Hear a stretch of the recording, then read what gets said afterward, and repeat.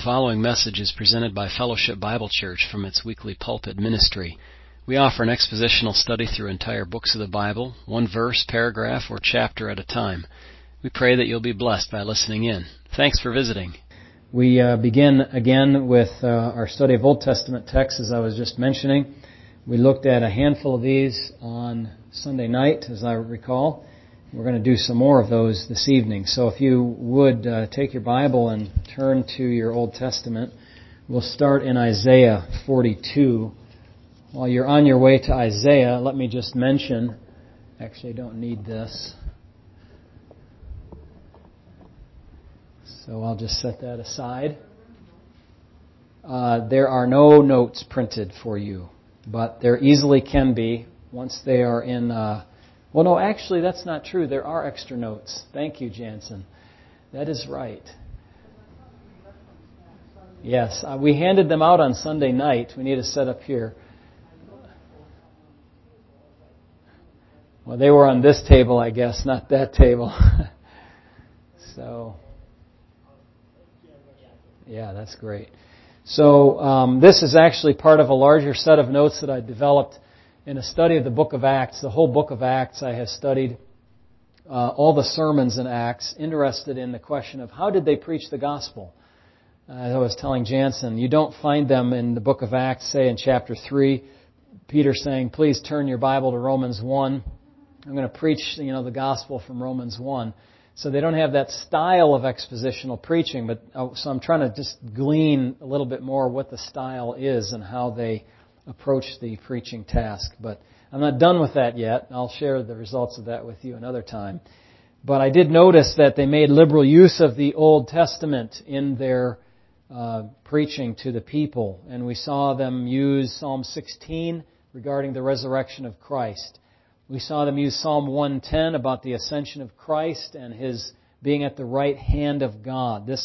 These were predictions of things that would occur, and then they did, in fact, happen. We saw Psalm 2 verses 1 and 2 about the rage of the nations raging against Christ, the Messiah, the anointed one of God, and this occurred, and actually is a kind of an ongoing prophecy, but it occurred at least that one time in the book of Acts in chapter 4 and 5. The church noticed that the leaders of Israel were coming after them. We saw Amos chapter 5 regarding idolatry and the chosen nation in Israel and how God condemned the people for their idolatrous behavior. What is idolatrous behavior? It's behavior in which somebody takes God out of His proper place and puts something else there, an idol, a demon, a thing, a person, an idea, a philosophy, and does not love God with all their heart, soul, mind, and strength, but rather loves this idea. So that was the portion of the people of Israel mentioned in the book of Acts. We saw Isaiah 66, where God is infinite. He does not dwell in temples made with hands. We saw Isaiah 53. If you're going to memorize any section of Scripture, that's got to be toward the top of your list. Isaiah 53 about Christ, the Messiah, the servant, giving His life a ransom for many.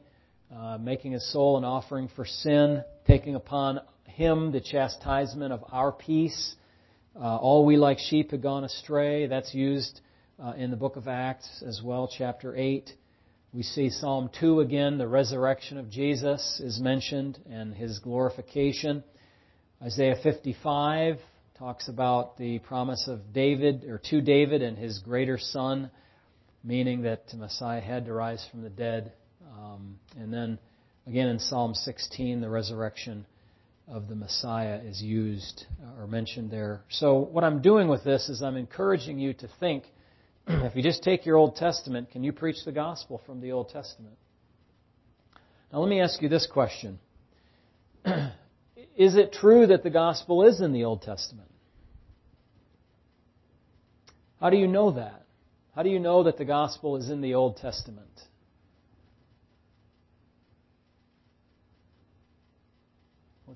What's that old phrase? The Old Testament. The Old Testament is in the New. The Old Testament is in the New revealed, and the New is in the Old concealed. Yeah, there's a couple variations of that phrase, but yes. Yes, the New is in the Old contained, and the Old is in the New explained. Okay, there we go. We've got to get that rhyme. Otherwise, it just doesn't work. Okay, so how do you know the gospel is in the Old Testament? Well, there's an easy way, and that is if you look, I know I told you to turn to the Old Testament, sorry. Romans chapter 1, listen to this. It says, Romans 1, verse 1, Paul, a bondservant of Jesus Christ, called to be an apostle, separated to the gospel of God, which He promised before through His prophets in the Holy Scriptures. Okay? The gospel was promised before in the Holy Scriptures. Is that enough to convince you that there was the gospel promised before in the Old Testament? Okay? Now let me ask you this other question, which isn't directly related to what we're talking about. But was the church revealed in the Old Testament? Oh, a little bit more of a stumper, hey? This is a huge mistake that theologians often make. The mistake is this. They say, since the gospel was revealed in the Old Testament and the grace of God toward the Gentiles was revealed, that necessarily, they say, means that the church was revealed in the Old Testament. Not so. Paul is very clear in Ephesians chapter 3 that the mystery that was not made known to the sons of men, but now has been revealed, was the mystery of the body church, the Jews and Gentiles in one body, the middle wall of separation broken down. Yes, Gentiles would be saved, the Old Testament teaches us. There was to be a gospel, the Old Testament teaches us. But the idea that there would be a new body of believers called the church, that blew even Paul's mind when he learned it. That was a mystery that was revealed. So just because the gospel was contained in the Old Testament doesn't mean that the church was revealed in the Old Testament. Okay, so now we've got that out of the way. Turn to Habakkuk, please, in your Old Testament. Now this is like searching for a needle in a haystack, okay? Hosea, Joel, Amos, Obadiah. You're going to run out of Micah, Nahum, Habakkuk. If you run out of Old Testament before you find Habakkuk, you've got to go back again. All right. Yes, that's right. If you go to Zephaniah, you've gone just a page too far. So Habakkuk is used in the book of Acts, alluded to in this verse, in verse 5 of chapter 1, Habakkuk 1:5. Now again, these are just a selection of the texts used in the Old Testament. I'm not following any kind of order as far as theological or kind of well organized thought here. It's just following how I found them in the book of Acts, so kind of chronologically through Acts, but they touch all kinds of things.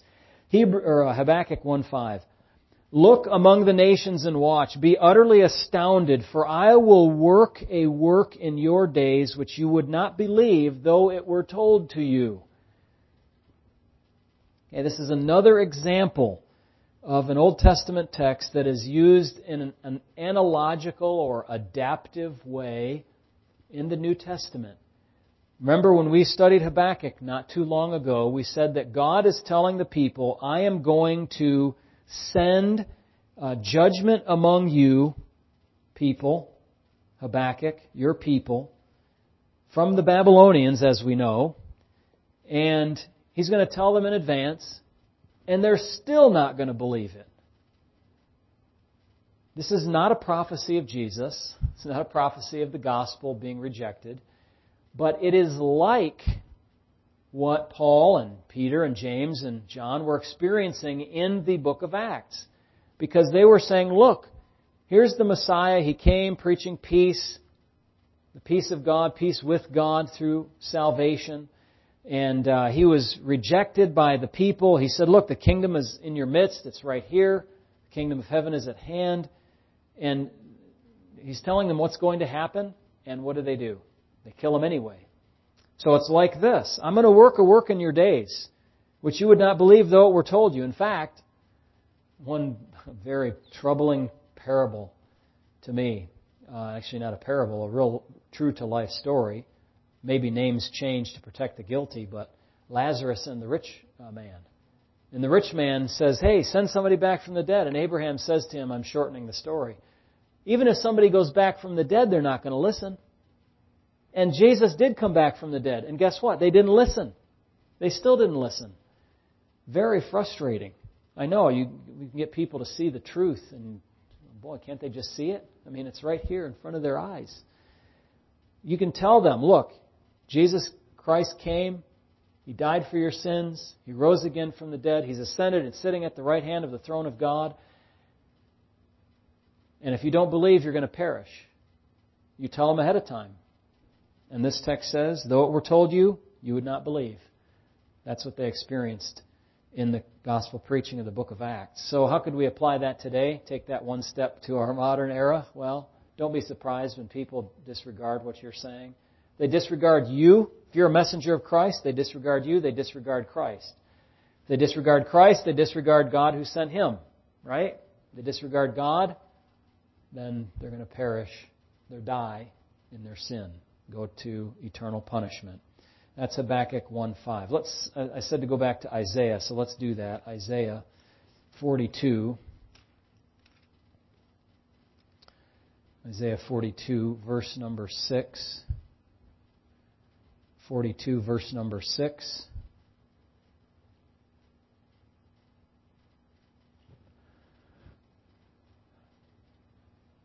I hope you folks online are finding this understandable and you can hear it well and there's no technological glitches.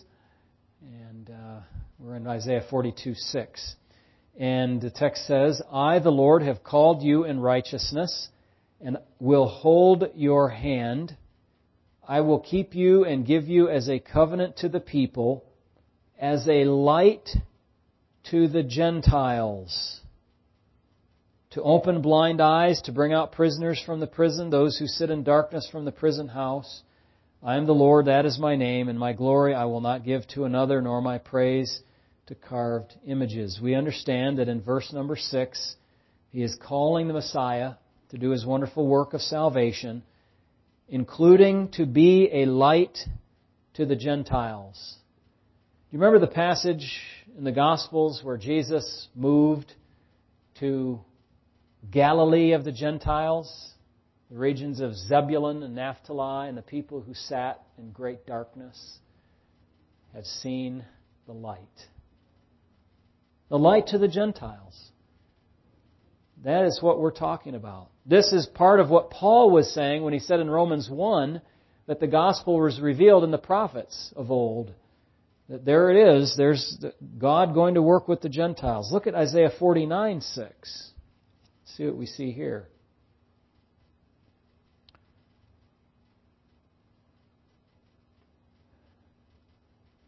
I know I said 49:6, but let's go back to verse 5.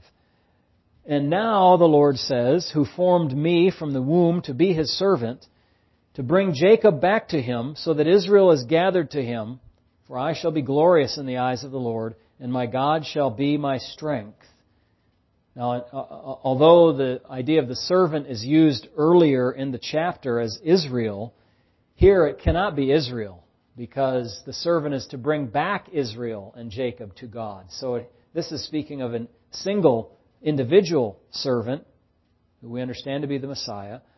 And then He says this, God does, in verse 6, Indeed, He says, it is too small a thing that you should be my servant to raise up the tribes of Jacob and restore the preserved ones of Israel. You hear that? He's saying, you are going to raise up Jacob, that is the southern kingdom, and Israel, the northern kingdom. Remember, Ezekiel says they're all going to be one happy family again. Not two kingdoms, but one kingdom. Not two kings, but one king. Not two territories, but one territory. So He says, you're going to do that, but that is going to be too small. That's like, if that's all that Christ did, that would be beneath Him. Think of this, people. Think. I will also give you as a light to the Gentiles, that you should be my salvation to the ends of the earth. There is the gospel again in the Old Testament concealed, in the New Testament explained, if I can swap those statements from before that we came up with, okay? This is amazing. And this is what the writers in Acts, not the writers, the writer and the preachers in Acts are dealing with, especially as they go to the Gentiles. Paul says this several times. You Jews don't want what we have to say? Fine, we'll go to the Gentiles because God has set the Messiah as a light to the Gentiles. Now I want you to listen to one other New Testament text about this. Just marvelous when you can tie all these things together. In Luke chapter 2, Simeon saw God's salvation. And he said, Lord, now you are letting your servant depart in peace, according to your word. For my eyes have seen your salvation, which you have prepared before the face of all peoples. Now listen. A light to bring revelation to the Gentiles and the glory of your people, Israel. Boy, we don't sit in darkness, do we, friends? We have the light of the glorious gospel of Christ shining out from Him. That is Isaiah 49:6. Luke, that was Luke 2:32, by the way. Again, these notes are available if you would like to have them. I think I'll try to put them on the website at some point soon as well. Speaking on this theme of Gentiles, let's go back to the minor prophets. Look in the book of Amos. Hosea, Joel, Daniel is right before there, but then Hosea, Joel, Amos. We need to get our brother James back here. Isn't he preaching in Amos? He's leaving us hanging here. We need to finish the series. Sunday school. Sometime, hopefully soon, we'll be able to enjoy that again. I hope you're listening, Brother James. We appreciate you very much. Okay, Amos 9 is the target text here. Amos 9. It says in verse 11, On that day I will raise up the tabernacle of David which has fallen down, and repair its damages. I will raise up its ruins, and rebuild it as in the days of old. Pause there for a moment. Has the tabernacle of David been raised up? Well, some would say yes, it has, but clearly to me, it's not. The tabernacle of David means the ruling function, the household, the dynasty of David. Has that been raised up again? No, there is no Davidic king sitting in Jerusalem. None to be found. Jesus sitting in the right hand of the Father right now, waiting for His enemies to be made His footstool, doesn't count as reigning from the dynasty of David over the kingdom of Israel. That shall yet occur. Now, that has fallen down. It will be repaired. It will be raised up. It will be restored and rebuilt. Verse 12, that they may possess the remnant of Edom and all the Gentiles who are called by my name, says the Lord who does this thing. So once again, this is used by James, the pastor of the Jerusalem church. Okay, the brother of the Lord, the pastor of the Jerusalem church, to tell the people, look, God's going to work with the Gentiles in the far future. It should be no surprise that He's working with the Gentiles now. None whatsoever. Okay, so that's Amos, used in the preaching of the gospel in the book of Acts. We don't have any question about this now. I think you would agree. It's well established that Gentiles can participate in the salvation of God. Yes? Correct. Yeah. The address is here. Yes, that's right. Next version. Version 2 will have that additional information. But when people hear this information, and even the Jewish people in Paul's day, when they hear this, in 2 places in the book of Acts, they use I think it's 2, they use the phrase from Isaiah 6, 9 and 10 about the hard-heartedness of the people. In Isaiah 6, It says this. This is kind of like Habakkuk 1:5 and Isaiah 6. Isaiah said, "Here am I, send me." And he said, "Go and tell this people, keep on hearing but do not understand, keep on seeing but do not perceive. Make the heart of this people dull and their ears heavy, and shut their eyes, lest they should see with their eyes and hear with their ears and understand with their heart and return and be healed." Okay, that's Isaiah 6, 9, and 10. So, again, here, people are hard-hearted and do not understand the things that God is saying to them. And that's, Paul says that to the Jews in the end of the book of Acts 28. So look, if you people aren't going to listen, I'll talk to other folks. I have to. That's my calling. How he would love to spend days and weeks and months with Jewish people preaching the gospel and showing them the Messiah and how God has provided for their personal individual salvation and given a sacrifice once for all for sins, but they would not. They would not do so. One more text this evening, Joel 2. Daniel, Hosea, Joel 2:28. Joel 2:28. This passage is used in Acts chapter 2. And what Peter does there in Acts 2 is he's defending, this is Joel 2, but it's used in Acts 2. He's defending the apostles who are speaking in tongues by the power of the Spirit of God. And he says, look, this is like what's happened, what was predicted in the book of Joel. It shall come to pass afterward that I will pour out my Spirit on all flesh. Your sons and your daughters shall prophesy. Your old men shall dream dreams. Your young men shall see visions. Not all of that was fulfilled in Acts chapter 2. Also on my men servants and my maid servants I will pour out my Spirit in those days. Something like that was happening. Verse 30, I will show wonders in the heavens and in the earth, blood and fire and pillars of smoke. The sun shall be turned to darkness and the moon into blood. That has not happened yet. That was not fulfilled in Acts 2. Before the coming of the great and awesome day of the Lord.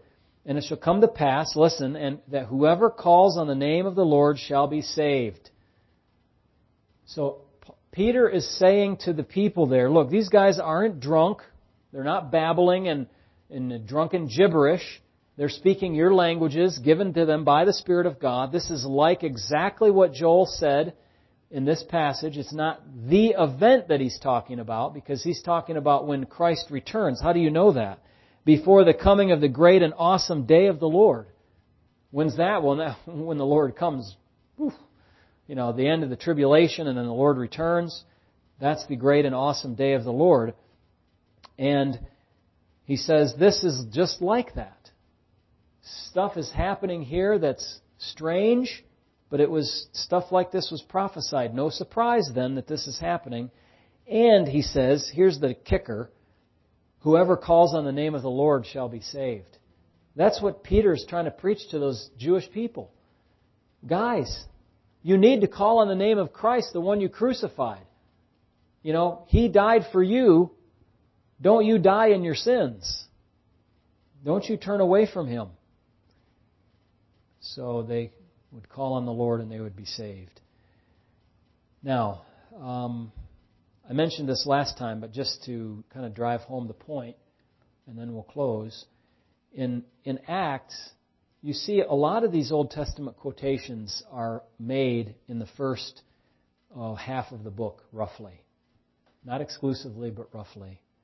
And there are no long quotes of the Old Testament, like in Acts 17 when Paul's ministering to Gentiles. Why? Because the Gentiles don't know the Old Testament. The Jews do, though. So, for Gentiles, you start in Genesis 1. In the beginning, God created the heavens and the earth. You attack their atheism. You attack their evolutionary thinking. That's today. Back then, you attack their idolatrous thinking that the idols made the world, that the gods were fighting, and out of that came the creation of the universe, or chaos happened, and then some God came in and brought order to the chaos. Just foolish thinking. And so you have to start in a different place, and you can't just say, hey, let's think about the Hebrew Bible. Gentiles don't care anything about that book.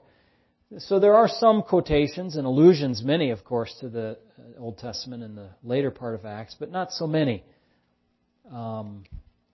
as in the earlier part of the book when the focus is on the Jewish ministry. After all, Jesus told the disciples, you will minister, be witnesses for my name's sake among those in Jerusalem, Judea, Samaria, and the uttermost parts of the earth. So in ever-widening concentric circles, they would be going. And so their method of preaching is somewhat different than what we might do in terms of an exposition of, the book of Romans or 1 Corinthians like we're doing. But it's nonetheless, it's no less valid. It's very important, and I want to dig into that a little bit more. But again, or in evangelism with anybody who has a familiarity with the Bible. Maybe somebody that had some Sunday school teaching coming up. They've heard some of the Bible stories, but they don't know all the details. Well, you can still use some of these things to say, look, this was predicted, this virgin birth, 700 years before it happened. 530 years before it happened, Daniel says the very date in which Jesus is going to come into the city of Jerusalem and He's going to be killed. And, so on and so forth. That's Daniel 9. We haven't gotten there yet. And that's not used in the book of Acts, but it is used elsewhere and should be used in our evangelism. But the point is, from the Old Testament, you can make great strides to help people to learn about the gospel. The gospel, which was promised before by the prophets in the scriptures of old, Paul says, we can use those in our ministry. So, let's pray.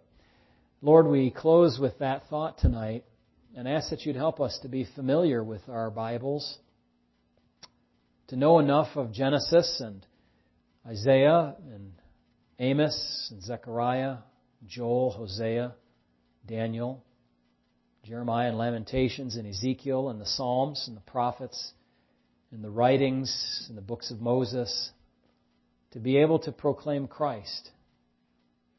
For Luke 24 tells us that He began with Moses and all the prophets to explain to them that the Christ had to suffer and to rise again from the dead. And Lord, we thank You, Lord Jesus, that You did suffer in our place and that You did rise from the dead and that You promised that any and all who believe in You, turning away from their sins and trusting in Christ, will be saved. Lord, thank You for this wonderful truth from Scripture, from the Holy Bible, that allows us to know our eternal state. Lord, Your grace has been sufficient through faith in Christ alone to save us, not of our works, not of debt, but of grace. We thank You in Jesus' name. Amen.